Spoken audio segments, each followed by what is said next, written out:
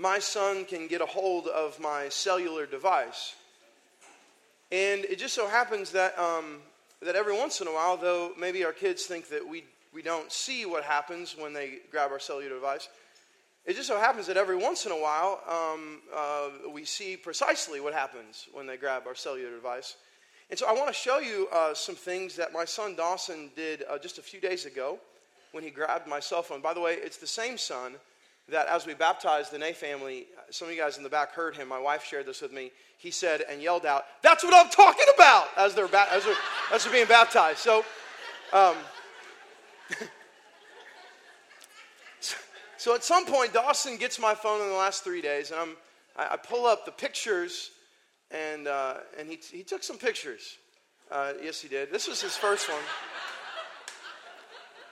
I would like to understand like what was going on as he was taking these, like what his intention really was. But here's number 2. This one, I don't know if this was intended for me specifically or if he was checking out his lip radius, They get better. Look at number 3. This one's really solid. This is like, he has something about crossing his eyes, okay?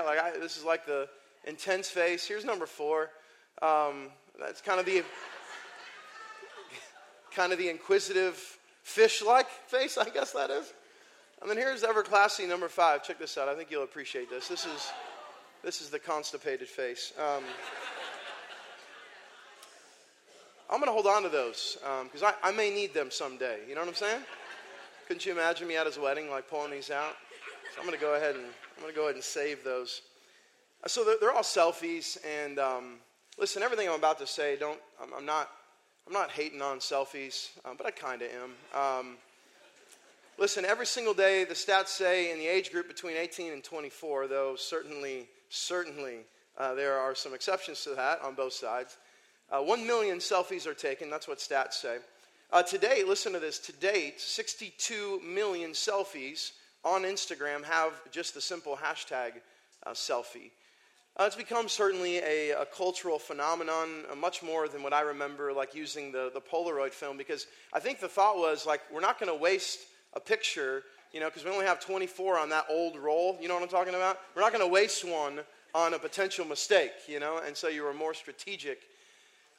Listen, I know there's plenty of selfies that are incredibly harmless, but at the same time, it seems like it does say a little bit about the culture that we live in, To say that we're self-consumed seems like an understatement. That more and more and more we're being taught, even with how we use pictures, that the best picture is if we capture ourselves. Listen, I was absolutely enamored with the text that Jared shared last week with us so wonderfully, and in fact, verse 13 of chapter 10. Absolutely captured my heart, and I want to actually begin there. So here's what verse 13 says from last week. No temptation has overtaken you that is not common to man. God is, what's the word there? Faithful, and he will not let you be tempted beyond your ability. Look at this. But with the temptation, he will also provide the way of escape. Here's what I've come to believe more and more every day, is that Jesus offers me a way out of myself. The escape that Christ provides is a way out of yourself. That somehow when he bids us to come, as Brandon just prayed, he bids us to come and die, Dietrich Bonhoeffer said. And that death that we would die to ourselves in the person of Christ is the way out of the thing that we need out of, and that is us.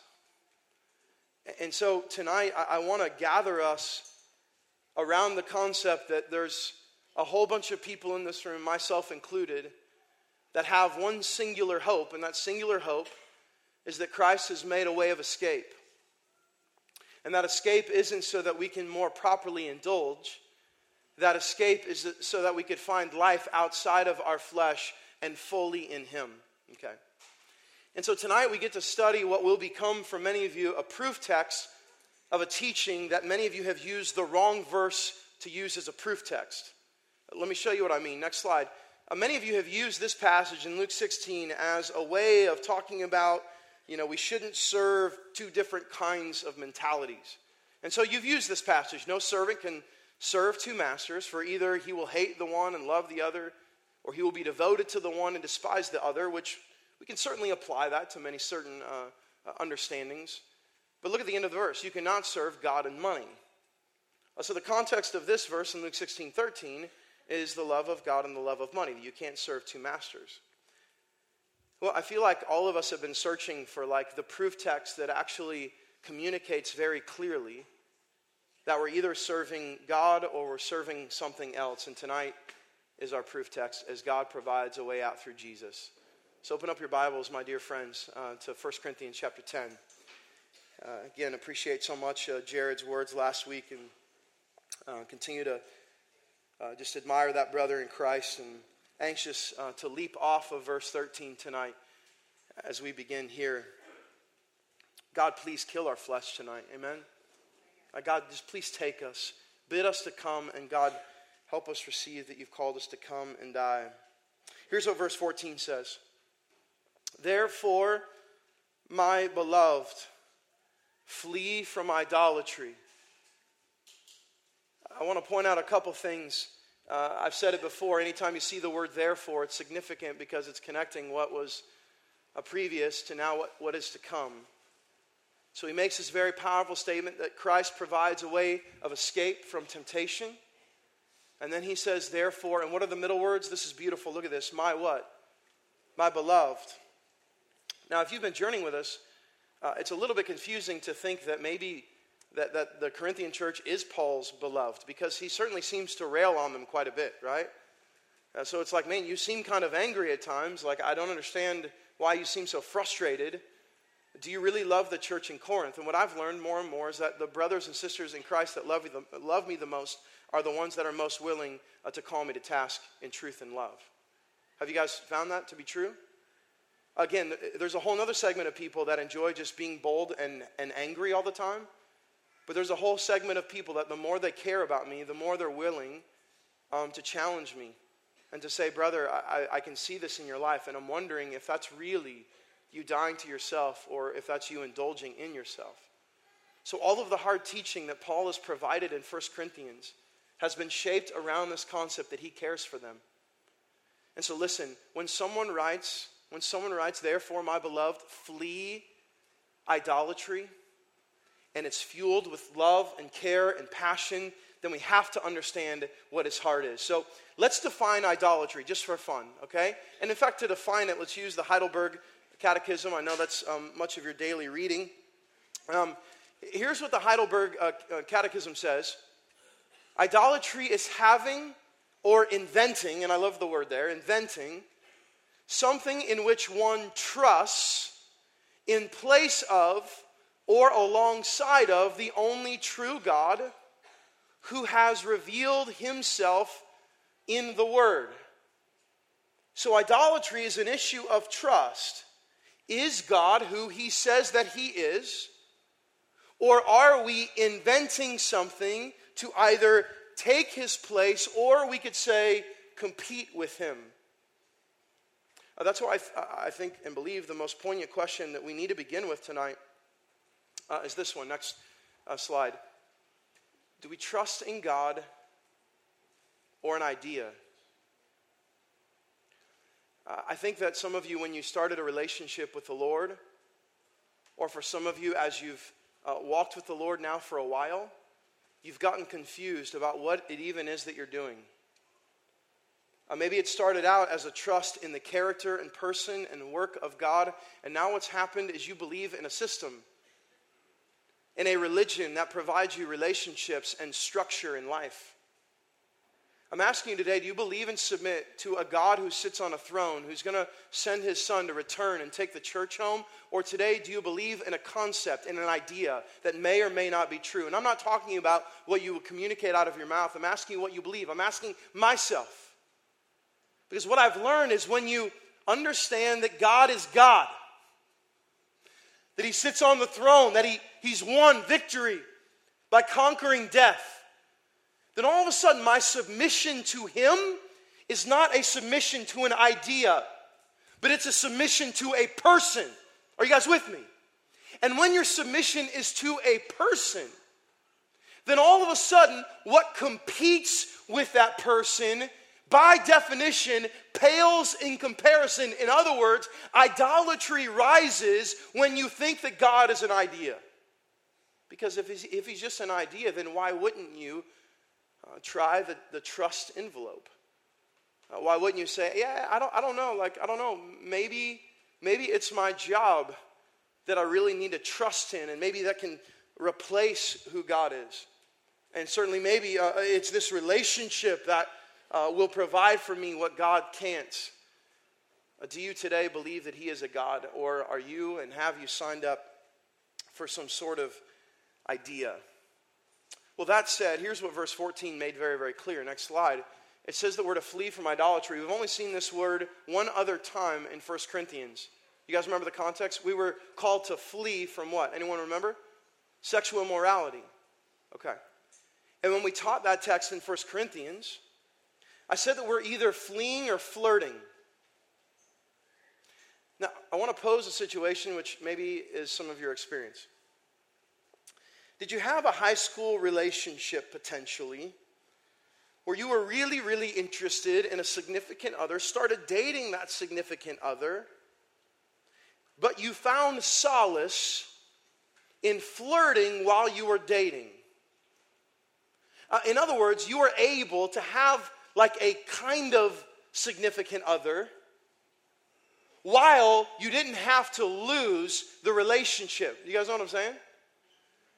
There was, I hate to admit, a girl that tried to wedge her way into Heidi and I's very early relationship when I was 16. Her name was Chloe Gable, okay? She was a freshman, and this was certainly a point of contention for Heidi and I. So I didn't share that I would be sharing this with her, so please pray for me as I venture home tonight. But listen, Heidi and I start dating. And then what happens is, like Chloe is giving me attention, and, she was younger, and I was kind of the big sport athlete in a very small school, and so it was just fueling my pride. And so, though I certainly didn't desire any facet of a relationship with Chloe, because I had already told Heidi that I was going to marry her. I was in love with Heidi. I wanted to be with Heidi. Like, for a minute there, it was intriguing that I could somehow have a relationship while simultaneously flirting. Now let's leave high school and let's just come into today. Okay, and I know some of you are in high school, so it relates. But do you have the same sort of thing happening for some of you? Like, you're able to be married, right? But you're also able to flirt. So you're able to have the thing that you don't really want to lose, because losing it would mean too much pain. But you're able to kind of dabble. You're able to flirt enough, to toe the line enough, that it fuels that piece of your insecurity. And so what the Greek word fugo, flee, makes very, very clear is, though you can exist wholeheartedly in this kind of mentality. No, I can have the thing that I don't want to lose while flirting with the thing that I know I really don't want. What Scripture makes clear is, no, fugo, flee, run from it. Because every single day that you're fueled by another flirtatious wink or comment or lure from the enemy, oh my goodness, the indulgence all of a sudden can be overwhelming. And so tonight, again, like as we begin to wrestle with what it means to run from idolatry with the perfect understanding that Christ is a way out of ourselves, I want you to understand that you can spend the rest of your life flirting with idolatry, or you can embrace what Christ allows. Run, leave. You have me. You need nothing else. So flee from idolatry, he says. Verse 15, I love this. It's kind of funny. He says, I speak as to sensible people. Judge for yourselves what I say. Do you guys understand, like, all the things he said to the church in Corinth? I don't believe he has like called them sensible yet. Are you guys with me? He's seemingly like joked about their maturity many, many times. Like you're still on milk, you're immature. But what has the church in Corinth boasted in? What have they boasted in? Come on, what? Their what? Their wisdom. You see what he does here? You've boasted about your wisdom in Corinth. All right. So I'm going to go ahead and appeal to a sensible people then. Therefore, my beloved, flee from idolatry. And because you're so sensible, then I bet if I make a very, very clear case, you're going to go ahead and understand then what fleeing from idolatry is. Make sense? Listen, you came here tonight, you're sitting in that chair, but I'm guaranteeing you, my friends, the beauty of verse 16 is absolutely insane. Look at this. To the sensible people, the cup of blessing that we bless, is it not a participation in the blood of Christ? The bread that we break, is it not a participation, what does the scripture say, in the what? In the body of Christ.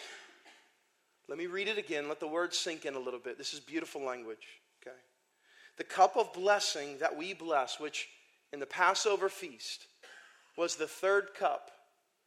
Okay, and over the third cup, there was a prayer of blessing said. Many believe, okay, that it was at the point of the third cup of blessing that Jesus institutes the Lord's Supper. There's certainly some varied opinion there, but it's at some point in all of this, okay? The cup of blessing that we bless, is it not a participation in the blood of Christ? The bread that we break, is it not a participation in the body of Christ? What he does now is he makes two altars, two tables, two paths of life very, very, very clear. And the first is participation with Christ. Now, can I absolutely encourage you with something? Next slide. Look at this. The word participation. This is crazy. Crazy. The word participation in the Greek, koinonia. Everyone say it with me. Come on. Koinonia. Okay, koinonia. The word participation is koinonia. Now, for all of you Greek scholars, okay, and really, this is one of the most famous Greek words. If you've ever heard it before, you know what it means. It means fellowship, to share in, to align yourself with, listen, to make allegiance with. So now let's read the text again. The cup of blessing that we bless, is it not a sharing in, a joining in, a fellowship in the blood of Christ? The bread that we break, is it not a sharing in, a joining in, and aligning with the body of Christ?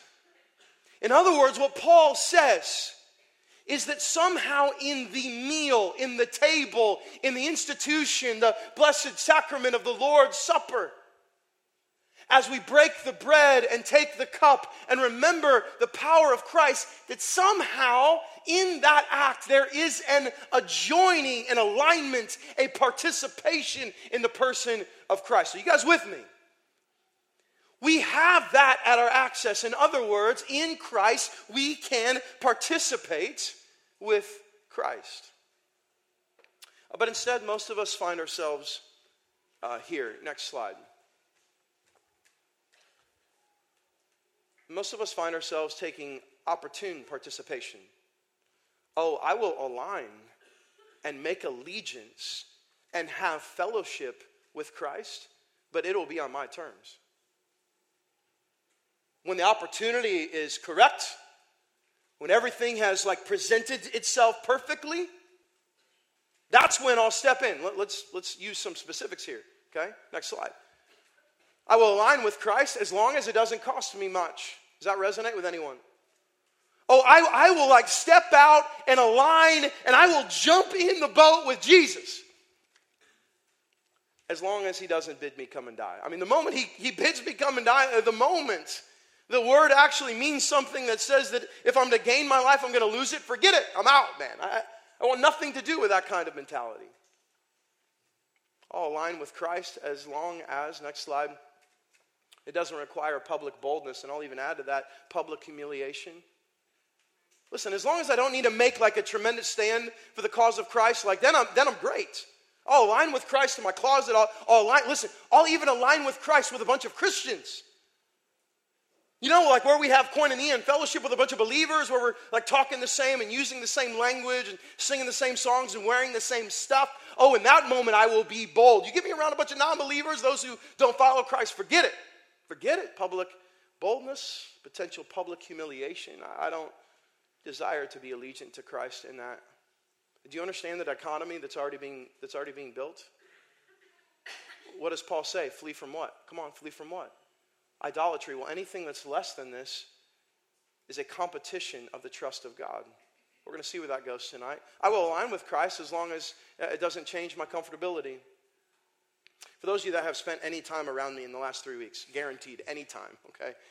There's been one common theme. Many of you have seen emails and writings, and in fact tonight you had something on your chair. This is my heart. When Christ has called us to himself, because he has given us an out of ourself, an escape from ourself, that means it is our joy to die. But many of us have said, you know what, no, Mark, I'd rather be comfortable, I'd rather be cozy. Listen, can I contend to you this? That what people think is Christianity in America, is it possible that there will be a massive surprise coming? That somehow we have allowed our culture in particular to dictate what Christianity is. And is it possible that there is a massive surprise coming when the Christ comes back and I know nothing of you. I don't know you. We didn't have fellowship. You didn't partake with me. You didn't die in following me. You didn't deny yourself. No. You lived for me when it was comfortable. And that isn't living for me at all. Do you believe that with me tonight? That's what I'm saying has to change in our mentality. When America dictates Christianity, then the line will be follow Christ in so long as it's comfortable for you. And when it is, live your faith. Enjoy. It's for you, man. Partake. Then you fellowship. When Christ bids man to come, he bids him come and die. There's no other reality. And listen, it is our joy. Are you with me? Hebrews 12, you know how Brandon quoted Hebrews? It continues on in Hebrews 12. For the joy set before him, he endured the cross. In other words, joy came for Christ in pain. Why? Because the end. It's our joy to be called to come and die. It's our joy to say, comfort, whatever. I've signed up to die. I've embraced the call to see my flesh be killed for the glory of Christ. And that is my joy. Are you guys with me? Because you know when you find escape from yourself, therein lies joy. When finally you wake up and you're like, I don't have to live for the desires of my flesh one more day, then all of a sudden you're enlightened to the truth that is where life and joy is in Christ. But still, some of you struggle with this. I'll align with Christ, next slide, as long as it doesn't mean I have to fully die. No, I'll go like 80% of the way, but if it requires too much, then I'm out.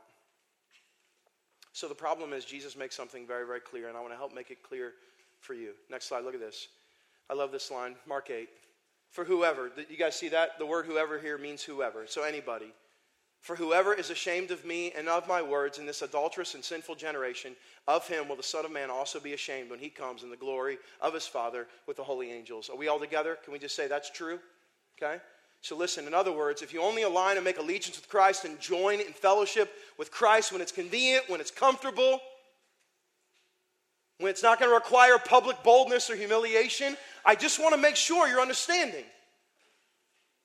Because if everyone tonight can at least hear the truth, then you can make a very, very clear decision. Do you desire to follow Christ or do you not?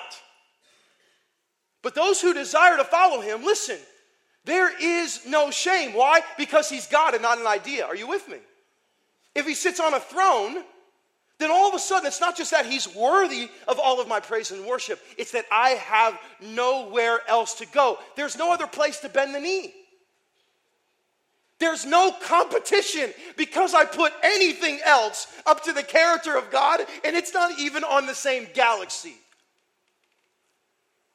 But what happens when it seems like there are things there? Which is the reality for many of you, right? Mark, why is there such a competition? Maybe this will help. Next slide. I love this. This is what Paul says in Philippians 3. Come on. Oh my goodness. He says that I may know him and the power of his resurrection and may, what's the word?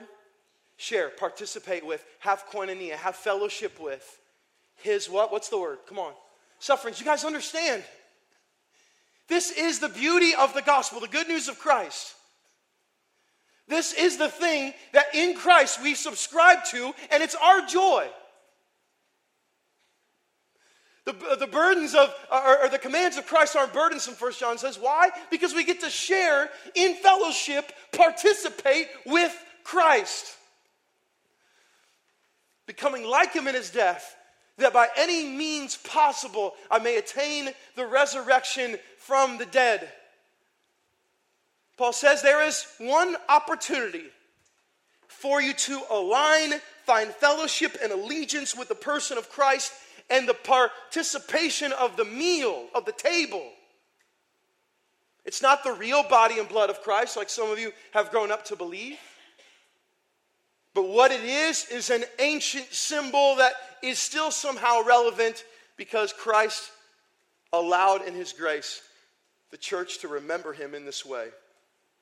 We'll continue to wrestle with that, but let's look on to verse 17.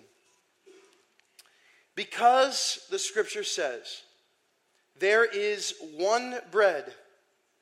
We who are many are one body, for we will all partake of that one bread. Well, this is kind of weird because, again, when we take the Lord's Supper here at communion, for many reasons, like if we just had one gigantic piece of bread, that would pose some difficulty. You guys all understand, right? And most stores, I just want to make sure, you understand, this bread is symbolic. It's beautiful. We do not believe here that this is the real body of Christ. Does that make sense? What it represents is something powerful. Okay. All right. But we don't just have like one massive piece of bread. So then what does verse 17 say? Let's read it again. Because there is one bread, we who are many form one body, for we all partake of the one bread. Can I share something really, really awesome with you? Is that cool? I know many of you like bread. How many of you guys like bread? Okay. And I know some of you guys right now, who here is on a no-carb diet specifically? Just so we can point you out. There we are. Kind of. We got some so-sos back there. So for all the folks that are on a no-carb diet right now, this is for you. Here we go. Next slide. Look at this. Next slide. Come on, bro. Come on. Hit me up, Andrew. Come on, bro. There we go. Jesus said to them, I am the bread of life for all those, on the no-carb diet. Look at this. Whoever comes to me shall not hunger, and whoever believes in me shall never thirst. I have to contend to you, the scripture is either true or not. In other words, when you align, find allegiance with the bread that is Christ, you know what? There is no competition. Why? Because you'll never thirst. You'll never be hungry, ever, ever. The word is either true or not. Are you guys with me? This is either a suggestion or self-help like Oprah, or it's the scripture. Okay? Jesus says later in the chapter, I am the bread of life. I'm the bread of life.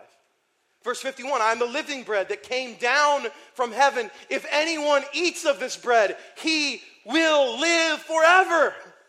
And the bread that I will give for the life of the world is my flesh. Later he says, unless you eat my flesh and drink my blood, you have no part of me. What he's saying is, unless you have fellowship with me, unless you share with me in my life and my sufferings and my joy and my love and my calling, then you have no part of me. Why? Because I'm the bread of life. And when you come to the bread of life, you will never be hungry again. You will never thirst. You'll never thirst. The reason why this is so difficult is because we find ourselves subscribing to an idea that we've convinced ourselves is a person. But then we find ourselves getting hungry. And when you get hungry, you start scavenging. You guys know what I'm talking about, right? Come on now. When my kids get home from school, it's as if they haven't eaten in years. Seriously. My kids get home from school, you just need to look out because everybody be hangry. Everybody. You know what I'm saying? Everybody's hungry and angry, for those of you that couldn't put those together, okay? Like people are just, they're wrecked. So, I mean, they're like flying open doors. They're like, going through the cupboards. Again, it's as if they're, kids, please. Like, I know you really want another Cheez-It, but like, can we just, but that's what happens when you're hungry. So if Christ isn't all satisfying, because ultimately you don't have fellowship with him, ultimately you have a belief in an idea of him, then what happens is you get hungry. And when you get hungry, you go searching. And when you go searching, then all of a sudden all kinds of crazy, dangerous things begin to happen. But oh, the opposite. When your hunger and thirst are fully satisfied in Christ, and there's no competition of idolatry. Are you guys with me? When there's no competition. Okay. So the text continues here, and I love what Paul adds to this, because he's making his case clear. Remember, to sophisticated, wise people. He says this in verse 18. Okay. Consider the people of Israel. Are not those who eat the sacrifices participants in the altar? Now, what he's saying is, anyone in Israel who partook of the food, and maybe even particular here, he's talking about the priests, who partook of the food on the altar, then there's something communally that's happening. Okay, I skipped over it here a second ago intentionally so we could go back to it. Go back to 1 John, because this is what's really, really key in all this.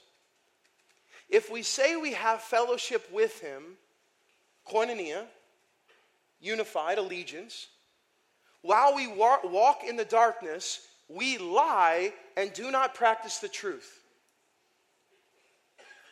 So you can say all you want. I can say all I want. Oh, I love you, God.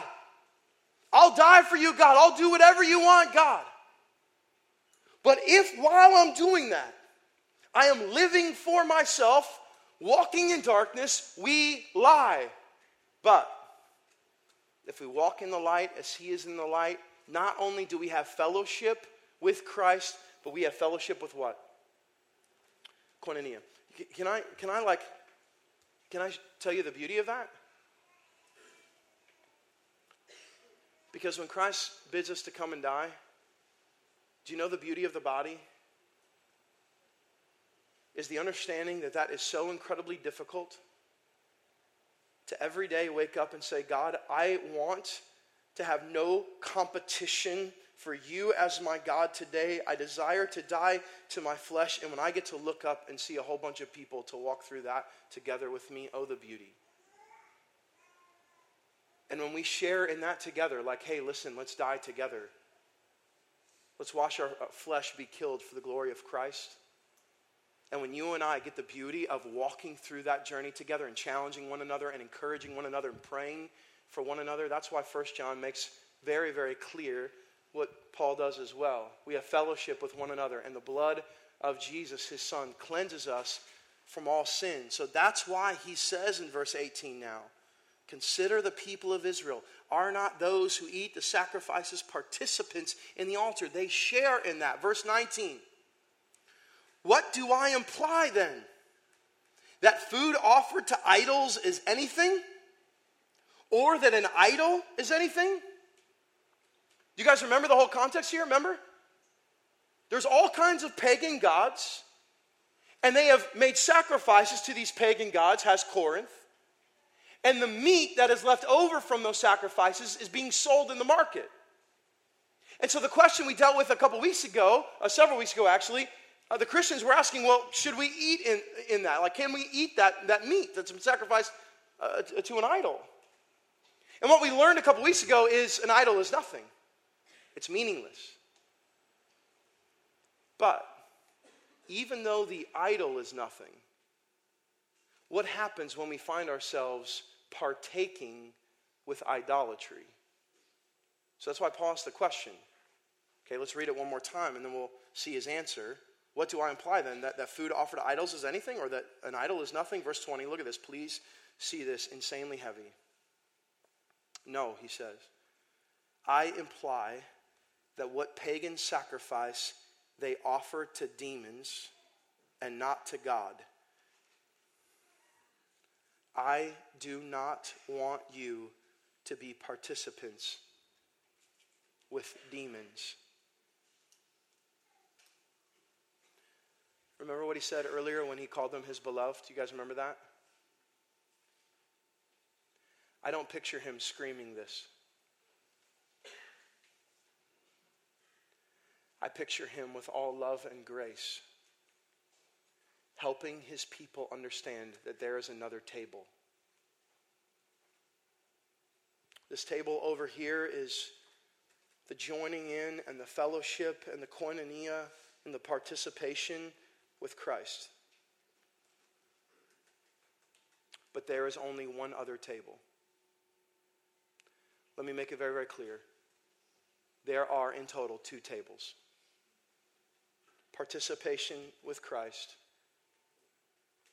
and participation with what I would call the enemy, what Scripture calls Hasatan, the accuser, or what we can call Satan, the demons. You're like, Mark, whoa, man, I thought I was just coming here to chill a little bit tonight. I didn't know we were going to be talking about Satan, right? Like, just so we all understand, I'm not a Satan is under every rock kind of guy. You guys have heard me talk about it before. I don't blame the lack of a parking spot on Satan, okay? I'm not like going through Walmart, saying like, well, why in the world don't they have my cereal? Satan, I guess, doesn't want me to have the Lucky Charms. What's the problem? I'm not that kind of guy.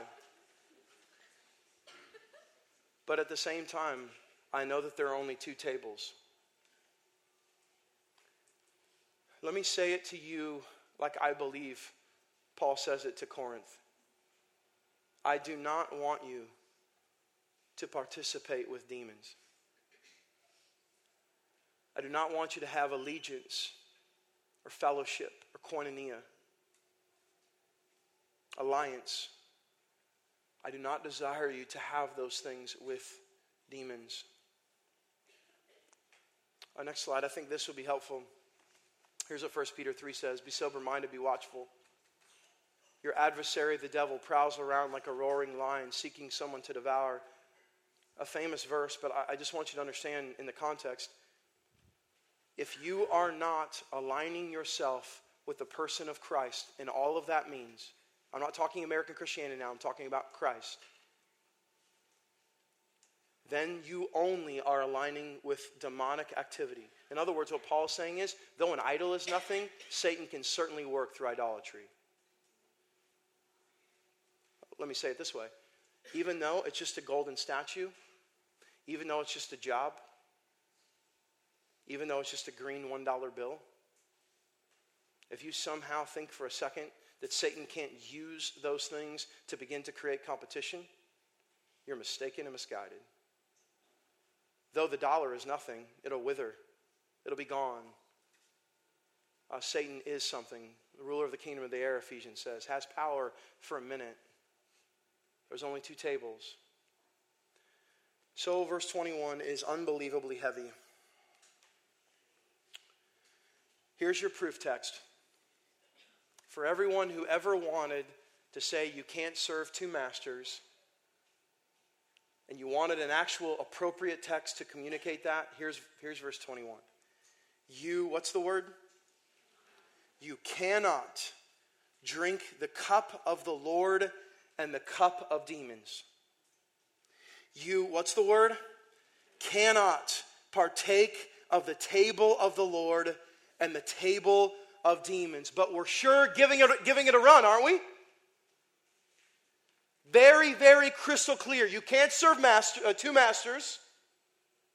You cannot come to this table and then come to this table. You cannot have koinonia, joining in, alliance, allegiance with Christ, and then somehow have a joining allegiance, alliance with Satan. You cannot do it, Paul says. So let me say it again and make it clear. You only have allegiance and alliance to one. Every single one of you tonight. Every single person. It's either with Christ or with the enemy. Next slide. I hope this will be helpful and somewhat heavy. Whoever makes a practice of sinning is of the devil. I've used this before, kind of jokingly talking about my kids, like before they come to Christ. And, you guys have heard me say that they're sons of the devil because they're not regenerate. This is before Christ, and this is exactly what 1 John 3 says.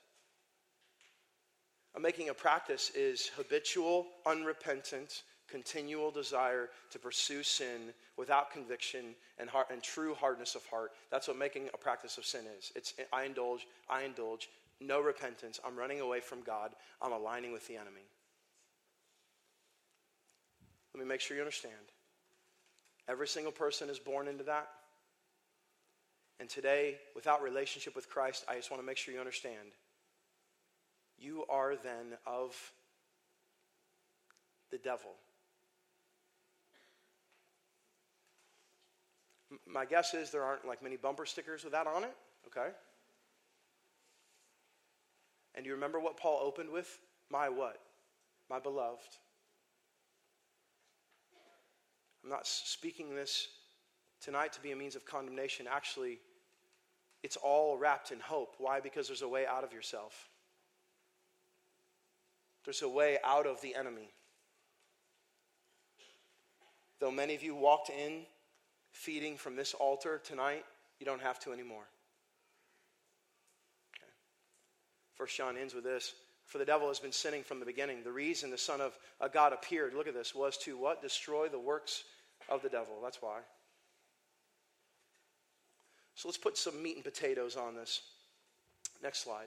If you try to partake from both tables, which I would guess many of you tonight are making a great attempt. No, Mark, I can eat here and I can eat here. Listen, I can have the relationship and date on the side. If you try to partake from both tables, next slide. Number one, you will forget what joy is and where it comes from. I've said it tonight a lot, and I want to repeat it. My heart's so soft to this. It is our joy to share in the sufferings of Christ. A command is not burdensome. It is our joy to make disciples. It is our joy to be humiliated for the name of Christ.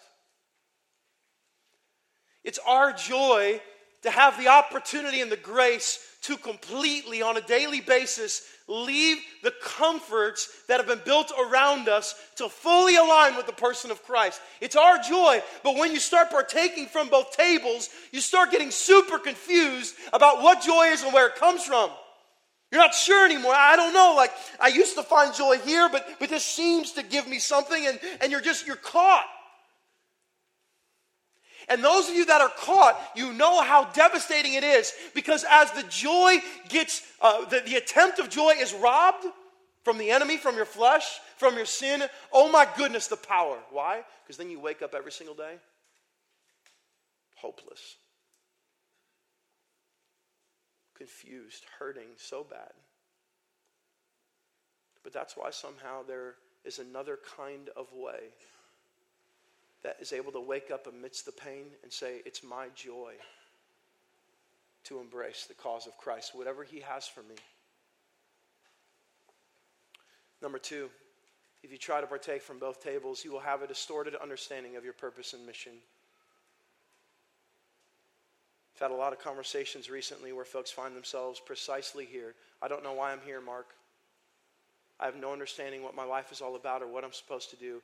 And I just want to make sure everyone understands when you're trying, when you want to maintain a relationship and flirt on the side, I want to make sure you understand you will be utterly confused every single day of what it is that you're here to do.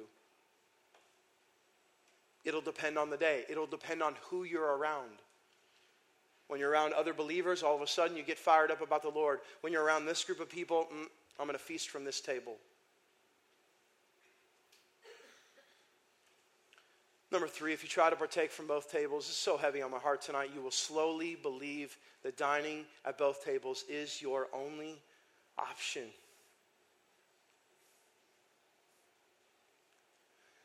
In other words, some of you so desperately believe that tonight.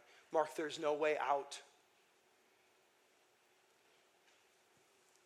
Mark, there is no way I can align fully with one of these altars. There's no way. This is scary. This is comfortable. Mark, it's not. Like, I can't do it. And that's what trying to feed from both does. It fosters that further thought that you will forever sit in the middle. And that's why some of you are so desperately exhausted tonight. Because you go to this table and then you go to this one and you're back and forth trying to serve two masters. But what we've seen very clearly tonight is you cannot. You will only align with one. Does alliance with Christ mean perfection, anybody? Does it mean perfection? No. My allegiance and alliance to Christ does not mean that I will be flawless in my execution of dying to myself. What it does mean is I'm led and guided by the Spirit of God. And as the war rages inside of me, flesh versus spirit, I every single day embody more and more and more that I am called to die. And when I find myself struggling, repentance comes quickly. I see sin quickly. The heart is soft quickly. We can only serve one. So he ends with this thought in verse 22. It's awesome because it poses a great question for us. Shall we provoke the Lord to jealousy? Are we stronger than he? In other words, do you want to spend the rest of your life allowing the competition of idolatry to run the show? He's a jealous God. Thankfully for us, he desires to be worshiped. He doesn't just say, hey, you guys maybe. No, he desires to be worshiped. Which makes him the one true God. Why? Because he's worthy of it and he yearns it. And he's jealous for our worship. There's no competition then. You know what the end of Revelation says? That the competition will be killed, sent away, burning forever. That's what happens with the competition. That's why what happens to Jesus in the temptation in Matthew 4 is so incredibly powerful. Look at this as we close. Again, the devil took him to a very high mountain. He's already tempted him twice. And he showed Jesus, did Satan, all the kingdoms of the world and their glory. And he said to him, all these I will give you if you will fall down and worship me. And so you pull up your seat at the table just like Jesus did. And you begin to hear all of the lure from the enemy. Oh, I will give you this. One more indulgence. One more day living for yourself, and I'm telling you, the future is bright. I know right now that you're getting confused by being in a sexually charged situation or the greed that is causing lust in your heart. But listen, like all of the joy will be yours tomorrow, and on and on. And Satan presents it as he does at his table. So cunningly, so creatively, here. It can all be yours. If you only fall down and worship me. Here's what Jesus says in verse 10 of Matthew 4. Then Jesus said to him, "Be gone, Satan."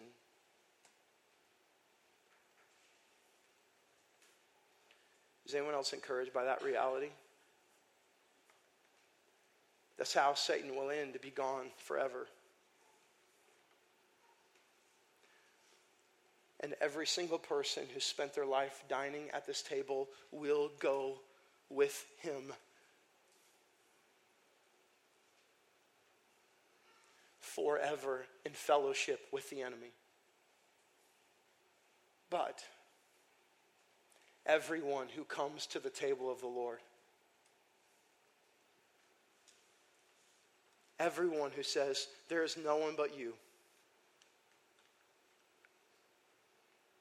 everyone who says, I'm scared, I don't even know what fully dying to my flesh looks like, but I don't want you to be an idea. I desire to submit to you as God. I long to follow you.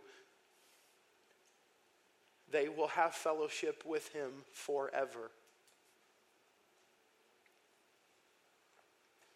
And Jesus says, you shall worship the Lord your God, and him only shall you serve. Tonight, I want to invite you to the altar.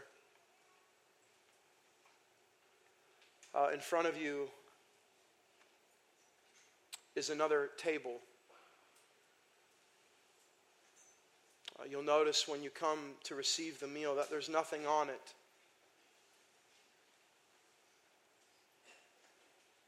But all three of these tables represent the altar that tonight you get to walk past. In all of its allures, in all of its invitation, in all of its empty promise. Listen, follower of Christ, tonight you can, in the power of Christ, walk past the empty table.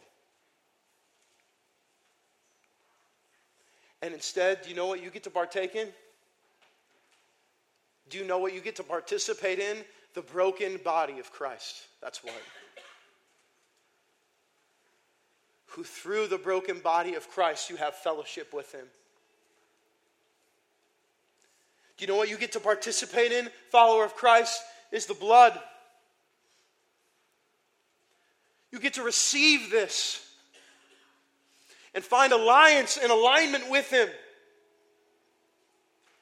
Tonight it is your joy, no matter how you walked in here, attempting to sit and dine at both tables. I'm telling you, the hope is in Christ that tonight, because of the power of Christ, you can say, I will no longer dine at the empty table. I'm done. I'm done.